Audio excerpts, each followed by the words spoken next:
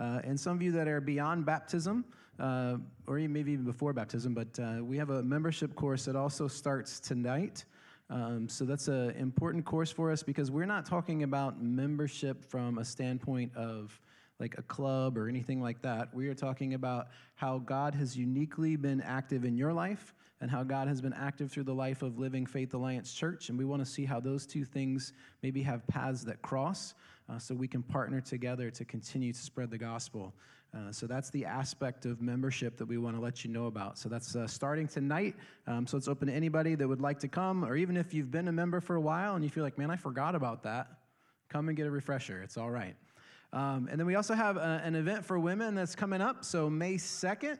Yep, Steph's here. So Women's Advance is what it's called. So it's embracing the beauty of God's armor. I believe that's Mona Morrow's material, correct? Okay, awesome. So May 2nd. So ladies, you can sign up for that as well. And then we have a course that's going to be beginning in April called Grief Share. So maybe some of you have heard of that. So I want to make sure that you know that grief is a real deal. I've walked through a lot of it. And there are others I know that some of you it's real time right now. Some of you it's been a while. But grief work is an important step to take. And so we're going to begin this course on April 19th. So anybody that's been through any kind of loss of any kind, you're certainly welcome to come to that. So letting you know about that. And then just a reminder here as we move into March, we're going to be doing an LFA cleanup day. So this is kind of like home base for us as a church. And we want to make sure that we take care of this amazing facility that God has given us. So we've got some things that have taken some scuff marks and they need some cleaning up. So we need to pitch in as a family and kind of help do that. Make sense? All right, so March 21st from 8 to 12, Pastor George is going to lead us through that. So we're going to dismiss our kids for Treasure Seekers, so 1st through 3rd, 4th through 5th grade. You kids are free to go, and then I'd like everybody get your Bibles out, whether that's paper or digital. They're both acceptable here. And you're going to go to Habakkuk chapter 3, and Greg is going to come teach us from there. Thanks, Chris. Oh, yeah, here's my phone. Left it up here this morning. Well, good morning, everybody. I'm glad to be with you. I want to pray for these treasure seekers as they go. Father, I thank you for our students. And I thank you, Holy Spirit, that you have words for them. That you are cultivating their faith. And Jesus, I ask that you would send your Spirit to remind them of truth in ways that make sense to their minds, in ways that draw their affections to you. God, they are growing up in a world that has seemingly mastered the ability to distract them from all things that are of greatest importance. And so, God, the capacity to be entertained is just a fingertip away. And so I pray, Jesus, as they listen to your words, as they hear from you, as Angelo opens up the Word of God and teaches them, I pray, Jesus, that something miraculous would happen, that they would have an increased affection for you. And so, Jesus, what you do in the treasure seeker's room, would you do in this room? That something miraculous would happen, that there would be an increase in our faith, that you would increase our affection, our desire for you. We can't do that on our own. So I pray that your Spirit would minister to ours and you'd be glorified, God. In Jesus' name I pray. Amen. Amen. All right. So, as you know, there is a difference between between who someone is and what they have done. Right? There's a difference between those two categories of things. You could look at what someone has done and maybe be interested in what they've done, be fascinated with what they've done, but you don't necessarily know who that person is, right? Those are two different things. And I find that there's this connection between people that I'm amazed by what they've done. I suddenly want to know more about who they are, right? I try to understand who that person is. Earlier this week, I had this experience. I don't know how I came across this, but I came across Michael Jordan, who was speaking at Kobe Bryant's memorial service, right? As you know, Kobe Bryant, famous basketball star, was killed in, I believe it was a helicopter accident, and that was just a couple of weeks ago. And so I came across this moment where Michael Jordan is speaking at the memorial service. And I wanted to find out what he had to say. Like I wanted to listen in. I was like, well, what does Michael Jordan have to say about Kobe Bryant? And so he spoke about themes of mentoring and themes of being like an older brother to Kobe Bryant, and the way that they would talk on the phone and they would ask each other questions, or Kobe Bryant would ask Michael Jordan lots of questions about basketball, about being a superstar, about how to navigate business and life after basketball, like all of these sorts of questions. And I'm listening to Michael Jordan talk about his relationship with Kobe Bryant, and I asked myself the question, Greg, why do you care? Like why do I care what Michael Jordan thinks about Kobe Bryant? Why would I care about that? Like, it's not like, oh, I can learn something because, me and Michael are on similar life paths, right? Like, our lives are nothing like each other. Right? Or I'm not thinking, Michael Jordan has a lot of insight into how to navigate grief, and so I want to hear what Michael Jordan has to say on this issue. Like, why do I care what might be arguably the greatest basketball player ever? Why do I care what he has to say about another great basketball player?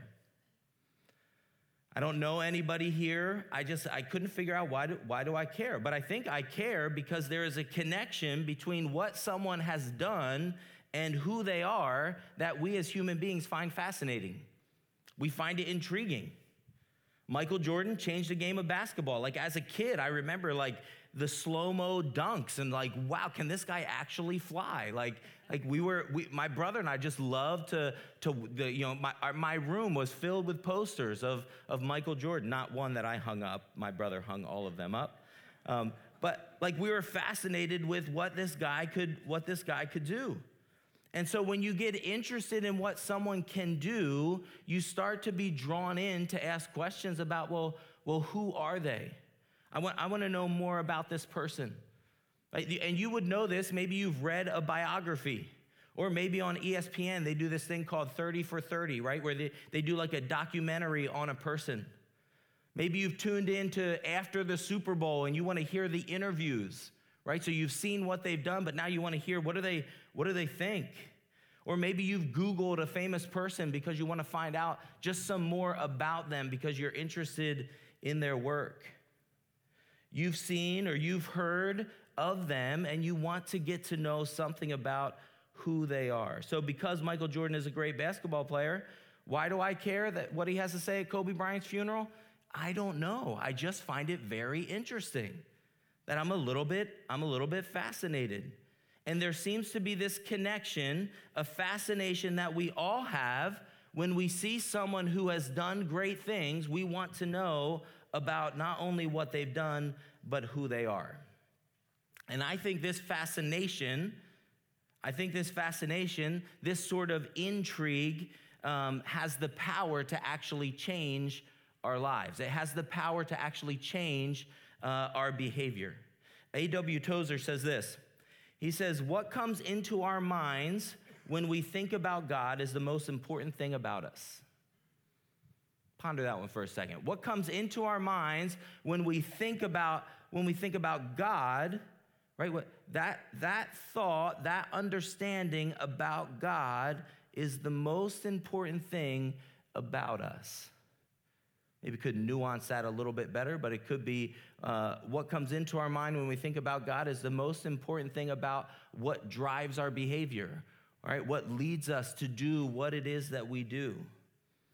And I would contend that knowing and believing God, knowing who God is and what he has done, could be the most important thing about you. Like getting to know what is the character, the nature of God, and what is he about? What is he doing? That knowing that, believing that has the capacity to change your life. And I think it's that increased fascination or interest in God.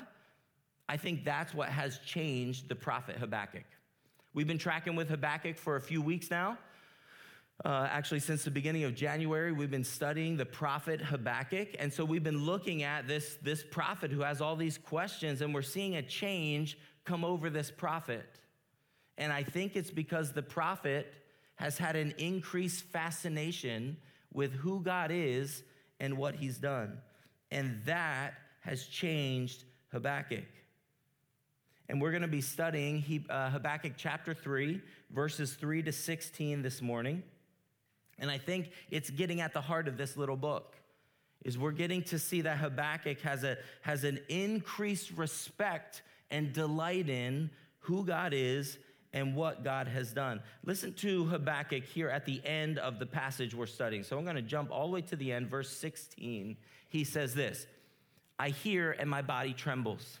My lips quiver at the sound. Rottenness enters my bones. My legs tremble beneath me. Yet I will quietly wait for the day of trouble to come upon people who invade us.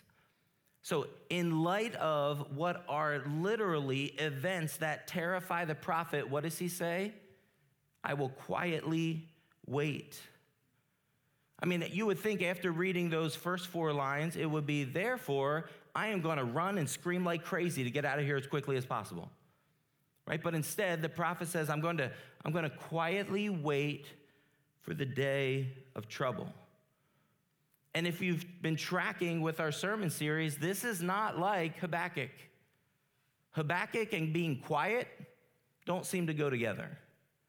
Right? Habakkuk often has things he wants to say. But in the face of oncoming trouble, the coming judgment, right? The body trembling, lips quivering, bones rotting, leg trembling judgment, he says, I'm going to wait quietly. How does this happen? How does the prophet come to a point of sitting quietly, being seemingly at peace in the middle of such difficult circumstances? That's something we all would like to know, right? In the middle of storm, in the middle of trouble, in the middle of where physiologically you are feeling the pain around you, he says, I'm going to sit quietly. I'm going to wait. And that goes against everything inside of us. How does the prophet come to such a point of peace? And you might be tempted to think, well, that's just his personality. He's just a laid-back sort of guy. Well, if that's what you think, then you haven't been paying attention to the book so far.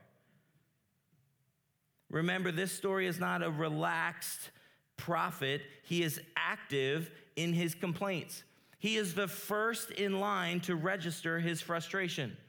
He's the guy in class when the teacher says, does anybody have any questions? And you're like, nobody raise your hand. Nobody. He's like, hey, I got 6 of them. Right? Like, he's that guy. He's got questions. He's got, things aren't adding up. I'm a little bit frustrated. And God, I need to voice my complaints to you. So you remember the way the story goes? Chapter 1, Habakkuk is frustrated and complains. Why is he frustrated and complaining? Because the wicked in Judah seemingly are prospering and God's not doing anything about it. But God corrects Habakkuk and says, Habakkuk, I am going to do something about it. I'm going to raise up the Chaldeans, and the Chaldeans are going to come, and they are going to exercise righteous judgment over my people who are sinning against me. So Habakkuk gets an answer to his question. So what does he do? Well, that spurs on some more questions. So Habakkuk is frustrated again, and he responds to God. He complains again, and he says to God, well, you can't raise up the Chaldeans. They're even worse than the Judeans. So you can't raise them up, and they can't be a tool for you. God, how can you in your holiness use a wicked people to judge your own people? That doesn't make sense. That's his complaint. Well, God again responds in chapter 2, chapter 2, 2 to 20. And God responds, and he starts to lead Habakkuk, and he invites Habakkuk to a new life of faith and starting to believe. And then God comes to the end of chapter 2, and he replies that, yes, he will bring judgment on the Chaldeans, and yes, Habakkuk needs to grow in his faith. And then God says this, but the Lord is in his holy temple. Let all the earth keep silent before him. Habakkuk, get the hint? Right? Like, I'm holy in my temple. I've answered your questions. Now it's time for you to listen. Now it's time for you to be quiet before me. And so God has responded. So we've turned now to chapter 3, and we found that God has brought the prophet close. I love in the song we were just singing about a good father. Right? What's a good father going to do? He's going to keep teaching his sons. He's going to continue to lead his children to maturity, and that's exactly what our good father is doing to the prophet Habakkuk. And so as we turn to chapter 3 last week, and this is what we went through, chapter 3, verses 1 and 2, we found that God has brought the prophet close, and the prophet is beginning to be transformed as he has sat and been still before God. He brought his questions, God answered, or God responded to his questions, and the prophet is being changed. And so last week, as what we saw is what was changing in Habakkuk the prophet, is that there were two themes that God wanted to teach Habakkuk. If you remember, last week's teaching was the two themes were the theme of God's wrath and justice. That's one theme. And then the other theme is God's mercy and grace. And God is teaching Habakkuk that the Father always leads with those two twin tools in mind. And he's inviting Habakkuk to that kind of maturity, that new level of understanding. So this week, we want to go a little bit further in our understanding of the prophet by asking the question, how does someone facing such struggle, such pain that Habakkuk is facing, how do they come to a posture of peace, a posture of rest, a posture of quiet? And the answer, I'll tell you right from the beginning, right? So how does someone come to that point? The answer is this. Habakkuk comes to understand who God is and what he has done.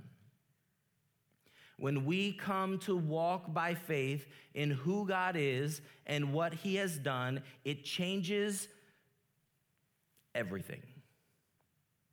When we are people that walk by faith, remember that was the theme of Habakkuk chapter 2, inviting him to walk by faith. What is he walking by faith in? It's in who God is and what God has done.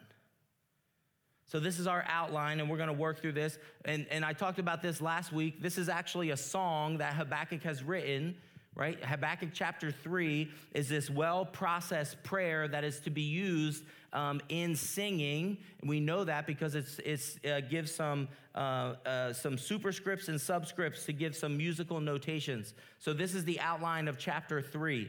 Verse 1, there's a superscription of musical instruction. We talked about that last week. Then verse 2, there's a petition, there's a request. Do you remember what his petition was? This was in verse 2 of chapter 3. It was, in your wrath, remember what? Mercy. In your wrath, remember mercy. And then verses 3 to 7 is going to be a theophany. This is all part of his prayer, the psalm that Habakkuk writes in chapter 3.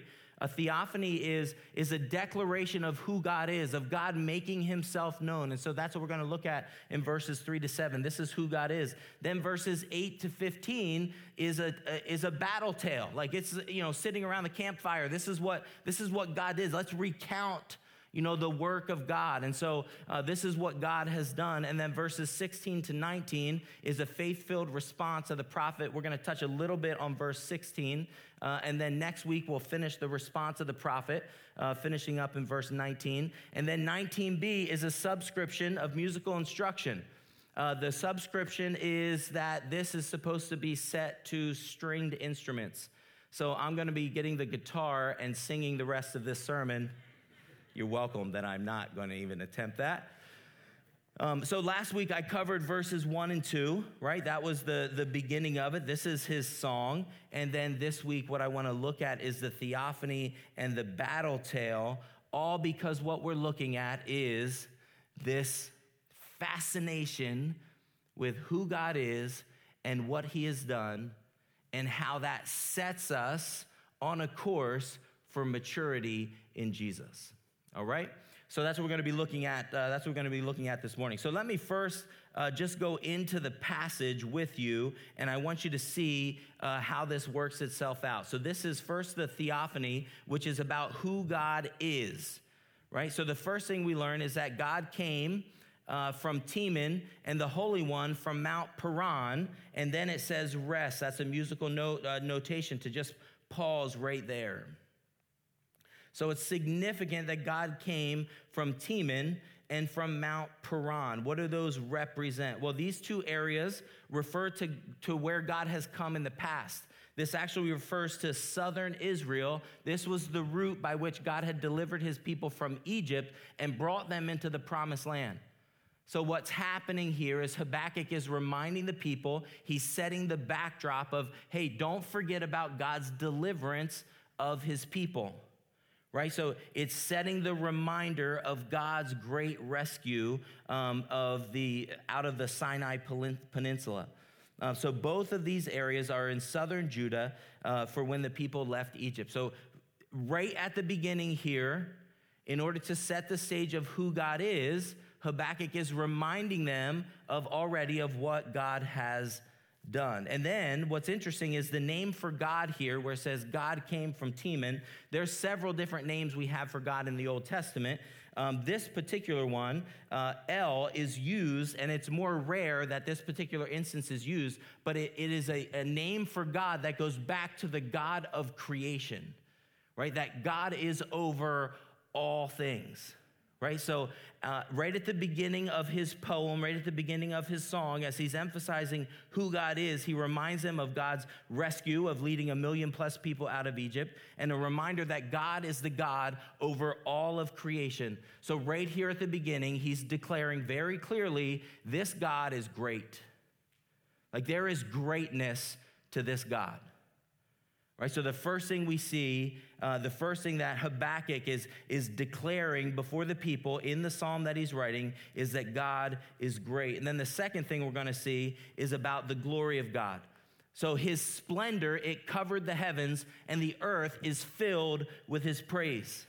Right, God's splendor is over the heavens. Think the two things he's talking about here: heavens, earth, right, sky, land. So basically, he's declaring that wherever you go, north, south, east, west, wherever it is, the glory of God is on display. His splendor covers the heavens, his praise over all the earth, right? So he's describing the glory of God. So we learn that God is great, and now we learn that God is glorious. Then the third thing, his brightness was like the light. Rays flashed from his hand, and there he veiled his power. His brightness is like, you're seeing this powerful God that from his hand there is deliverance. But then it also says that from this powerful hand of God, right, it says that there his power is also veiled. So we're getting a glimpse of the mercy of God. God is so powerful, he can't bring all of his power or we would be utterly destroyed. And that theme comes up often throughout the Old Testament and the New Testament, where God withholds some of his power as provision for his people. So who is God? God is a powerful God. He didn't unleash all of it. He's that powerful. Then we see in verse 5, before him went pestilence, and plague followed at his heels. What do we learn about God here? We learn that he's a God of judgment. This is an Old Testament theme where pestilence would be a sign of judgment, just like in the 10 plagues that were brought to Egypt. So repeatedly, this is a weapon of God's judgment that is used in the Old Testament against his enemies, which would represent that God is a just judge. And then it says this, he looked and shook the nations. Then the eternal mountains were scattered. The everlasting hills, they sank low. His were the everlasting ways. I saw the tents of Cushan in affliction. The curtains of the land of Midian did tremble. So we saw that God is a God of judgment. Now we see that the mountains and the hills, which are what? They're a symbol of permanence, right? I mean, you see a mountain, you see like grandeur, you see power, you see something that on planet Earth would represent strength, right? We don't see people just moving them out of our way, right? We have to build tunnels just to get through them, or we have to drive around them, right? These are definitions, or these are pictures of things that are permanent, yet they appear to grow smaller. They're scattered. They sink low in light of the eternal presence of God. So if those things you think are permanent, how much more permanent is the reality of God? So it's making a declaration that God is eternal. All right, so let me just review very quickly. I know I'm moving fast here, but this is what the prophet has given us in the first few verses. He says who God is, right? He is great as the one who delivers. He is glorious as the one whose praise is everywhere. He is powerful. He is gracious. He is judge. And he is eternal. Right? So he starts off with his theophany saying, this is who God is. The prophet's saying, this is what I've learned about the character of God. This is what he's like. And so then I want to move you from what he's like to what he has done. And when I say what he's done, this isn't just, this is what God's able to do. He's referencing, this is what God did. Right? Hey guys, you remember this and he's doing it in poetic form, so the language might not seem as accessible as like a history text, but I want you to let the imagery remind you of the stories. Particularly, we already had the framework of the Exodus, right? So remember the Exodus story. So in the Exodus story, God is going to deliver them through the Red Sea, right? God's going to deliver them through the Jordan River. God's going to make provision for his people. God is going to deliver them from enemies, right? Enemies of starvation, enemies of thirst, literal armies that would come against them. So I just want to read to you this passage, and I want you to allow the story of God to be a reminder as we read the poetry of Habakkuk chapter 3, and we're going to go 8 through 16. He's going to start off asking some rhetorical questions because God used certain tools to accomplish his purposes. Was your wrath against the rivers, O Lord? Was your anger against the rivers, or your indignation against the sea? When you rode on your horses and on your chariots of salvation, you stripped the sheath from your bow, calling for many arrows. Then you just rest. You split the earth with rivers. The mountains saw you and writhed. The raging waters swept on. The deep gave forth its voice. It lifted its hands high. The sun and the moon, they stood still in their place. You remember that story? At the light of your hours, at the light of your arrows, they sped. At the flash of your glittering spear, you marched through the earth in fury. You threshed the nations in anger. Right? He set the nations that were ready to receive his judgment. He swept them out before his people. You went out for the salvation of your people, for the salvation of your anointed. You crushed the head of the house of the wicked, laying him bare from thigh to neck. You pierced with his own arrows the heads of the warriors who came like a whirlwind to scatter me, rejoicing as if to devour the poor in secret. You trampled the sea with your horses and the surging of mighty waters. You remember clearly, you see the picture of the Red Sea crossing and then the army of Pharaoh coming against God's people, and then God delivering his people through the closing of the sea on the horses. So, this is Israel's triumphant past. This is the victory of what God had delivered earlier. It's what he does because it's who he is. So Habakkuk has received his answer. God refuses to stand by idly and watch human injustice just win. God crosses time and space to enter into the messiness of human existence to save those who are victimized by sin. That's what God has done throughout history. That's what's being recounted here. And verses 8 to 16 describe in poetic form the victory of God over Israel's enemies. And this was not the first time God did it. It wouldn't be the last time that God would do it when he brought judgment to the Chaldeans. This is what God does because this is who God is. Let me show you this out of Exodus chapter 15. The Lord is a warrior. The Lord is his name.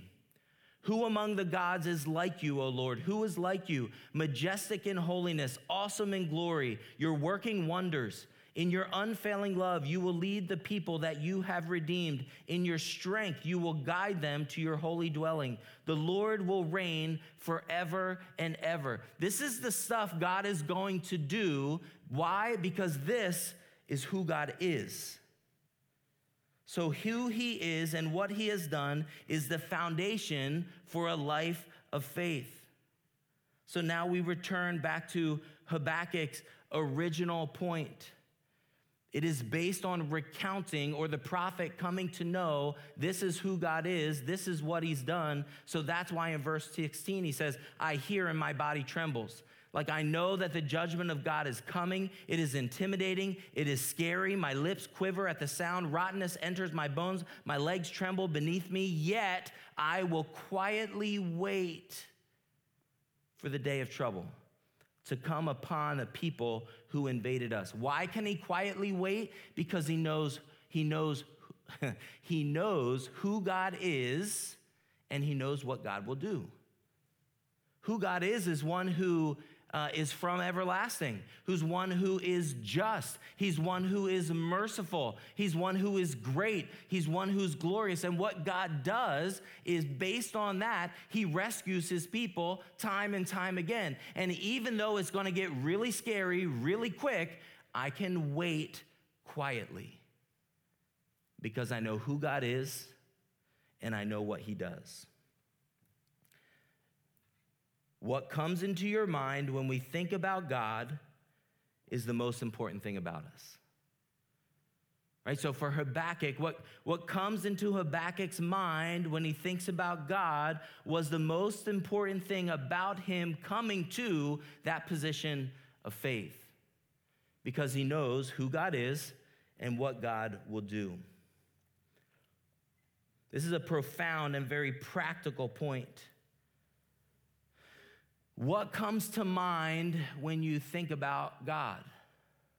What comes to mind when in facing your situations, in facing your puzzles, in facing your points of fear like Habakkuk did, what comes to your mind about God? Because what comes to your mind is going to have the capacity to change everything. Does what come to your mind is that God is just? That God is powerful, that God is great, that God is glorious, that God is everlasting? Does that come to your mind? Or does the fact of God seems absent? God seems to be ignoring your pain. God seems to be opposing you, right? What comes to your mind when you think about God is going to determine how you move through the struggle and the circumstances that are in front of you. Now, I've shared this tool with you before, and I find it incredibly helpful, and I actually think it really captures what happened in this passage, so I'm going to share it with you again. You've heard it called, I call it the true gospel, false gospel paradigm. You might hear the gospel ladder, right? So here's the way that this works. Right? So it starts with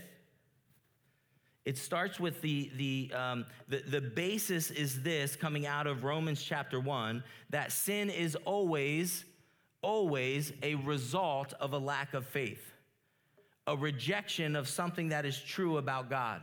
And then after we reject what is true about God, right, after we do that, we embrace something that is a lie, something that is a false savior, what the Old Testament would call an idol.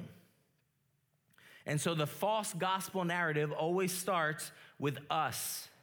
It always starts with what we do, right? We have to rescue, we have to save ourselves. So the false gospel ladder starts right here, right? We're confronted. We just think of Habakkuk's situation, right? He's facing struggle. He's facing pain. Think about any of your situations. You're facing difficulty. You're facing some sort of vulnerability. Where do we turn first? Well, we turn towards our Savior, which is often ourselves. So we turn to, what do I have to do? What do I have to do to fix this? What do I have to do to get myself out of it? Right? And then what we do is, depending on how successful we are, determines our sense of identity. Right? Like, so if we get it right, then, oh, I'm okay. But if we can't fix the situation, well, what value do I have anyway? Right? So it starts with what we do, and then the false gospel narrative then determines who we are based on what we do. And then track this part. Where does God come into the false gospel narrative?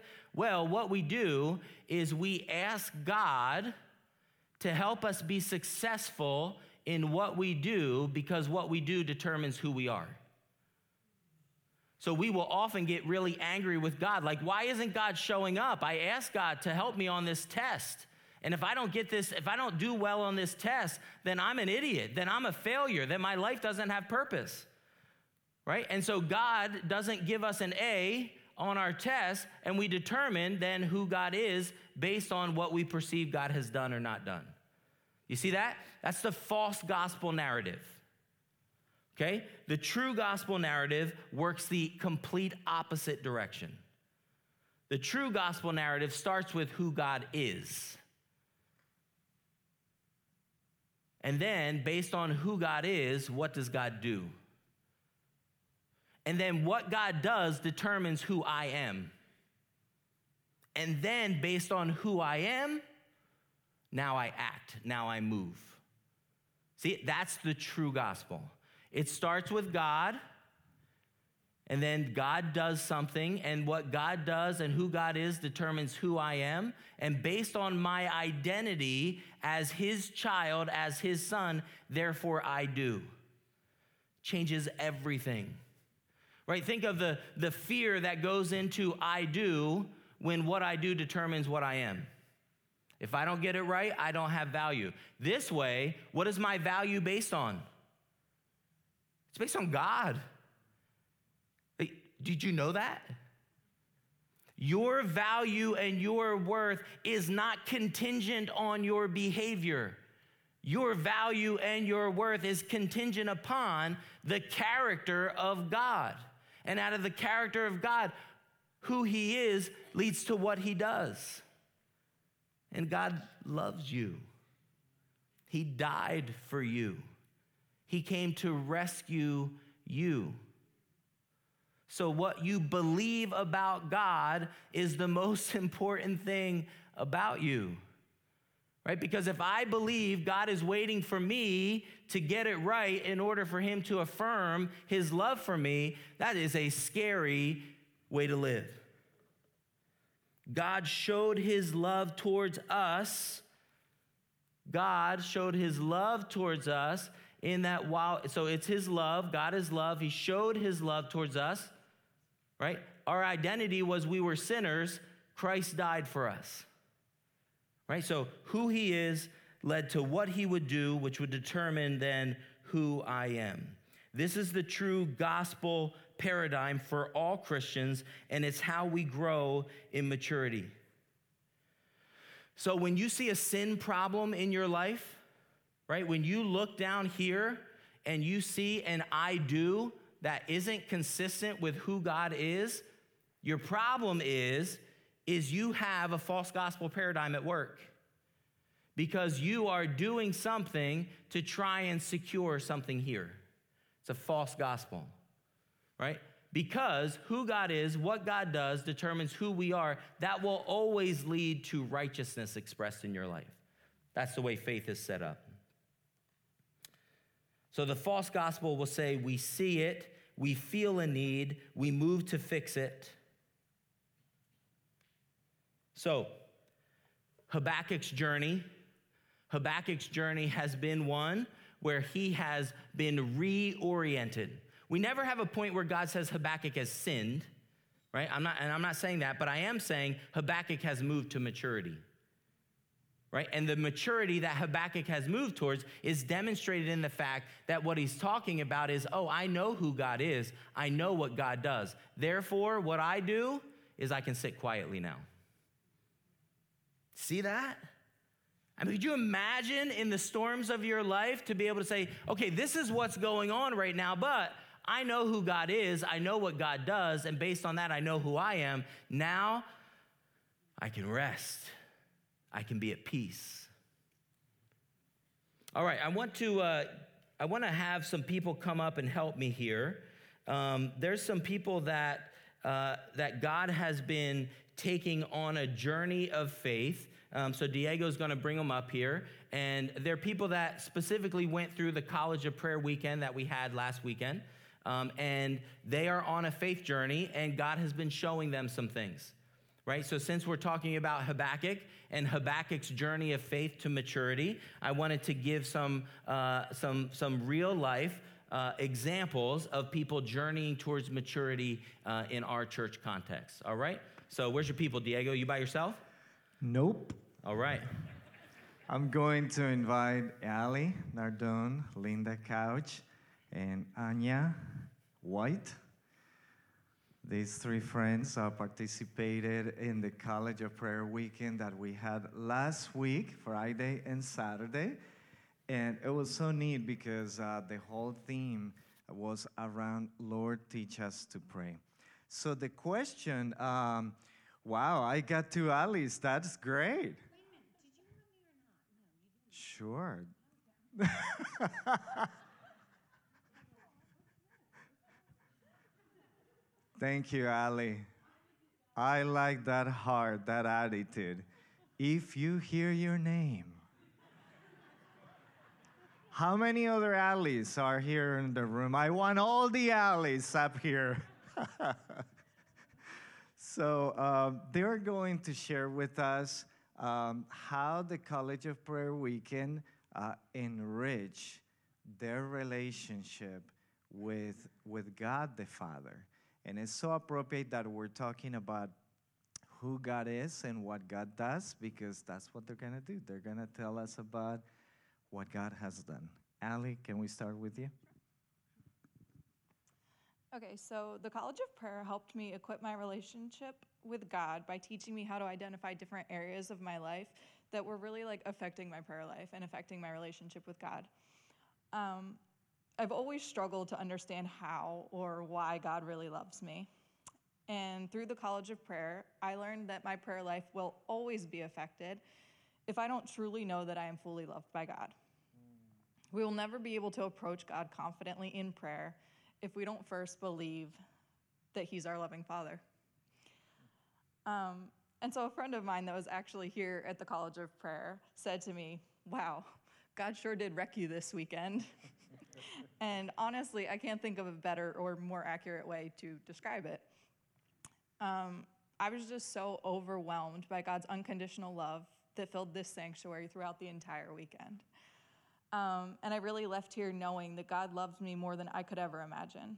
And I can approach Him knowing that His love for me will never end. And for that, my prayer life and my relationship with God have forever been changed. Wow, can we thank the Lord for that? That is beautiful. Thank you, Ali, for sharing out of that overflow of what God is doing in your life. This is Linda. Linda, same question, so you can tell us your thoughts. Okay. God is good. Over the past several months, I've been thinking about a verse I saw in Ephesians 3:19, where I think the apostle was praying for the Ephesians that they would be able to know the love of God experientially for themselves, so they could receive the fullness of God. And there's been a block for me. And I think in the course of this weekend, even before I started, the Lord showed me something in my life, early teens, where I built up walls. Protect myself, I thought, but it blocked out love from people, and it blocked out the love of God. And at the College of Prayer, they talk about healing broken love receptors. And I got prayer. And then I learned more about a spirit of orphan, where you feel abandoned or somehow all that good stuff isn't accessible to you. You're somehow excluded. There was prayer. And I am set free of that.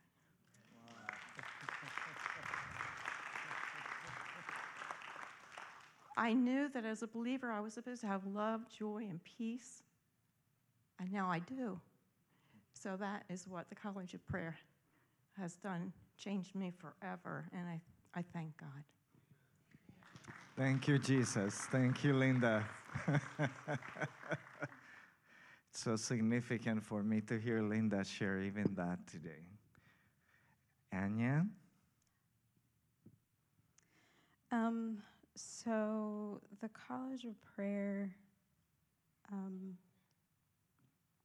really impactful for me because it reminded me of the power of worship and praise whenever I seek the Father, and how it opens me to hear and see Him more clearly, and then He shows me parts of myself that I didn't know were there. And God was so gracious, even leading up to the College of Prayer, by just like showing me lies that I believed about myself, and then consequently what I believed about Him because of those lies, that He wasn't powerful enough to overcome or to save or to deliver or heal. But there was no condemnation there. It was just opportunity for me to renounce those things and receive more of Him. Because if I didn't renounce them, then there was no space for Him to occupy. And so in that, I've been able, as Linda was saying, to receive love from God in a way that I never did before, and to even see how other people are just conduits of God's love, because that's really, really hard for me in the past to receive love from other people, because I didn't identify it as that. I struggled a lot with rejection, so a lot of those things I wasn't able to really receive openly. So the College of Prayer it was amazing, and it has even equipped me now being able to receive love from other people to function better in relationships and in community, which is super cool.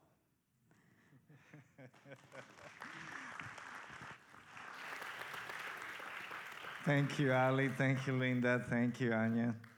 Thanks, you. So hopefully you're seeing very clearly the true gospel paradigm, right? You see the gospel ladder at work there. So if we said to Ali, you need to learn to pray better. You need to pray better. If we said to Linda, you need to be more free in God. If we said to Anya, you need to love better in community, right? We would just be piling on burdens for them, right? And we do that to ourselves all the time.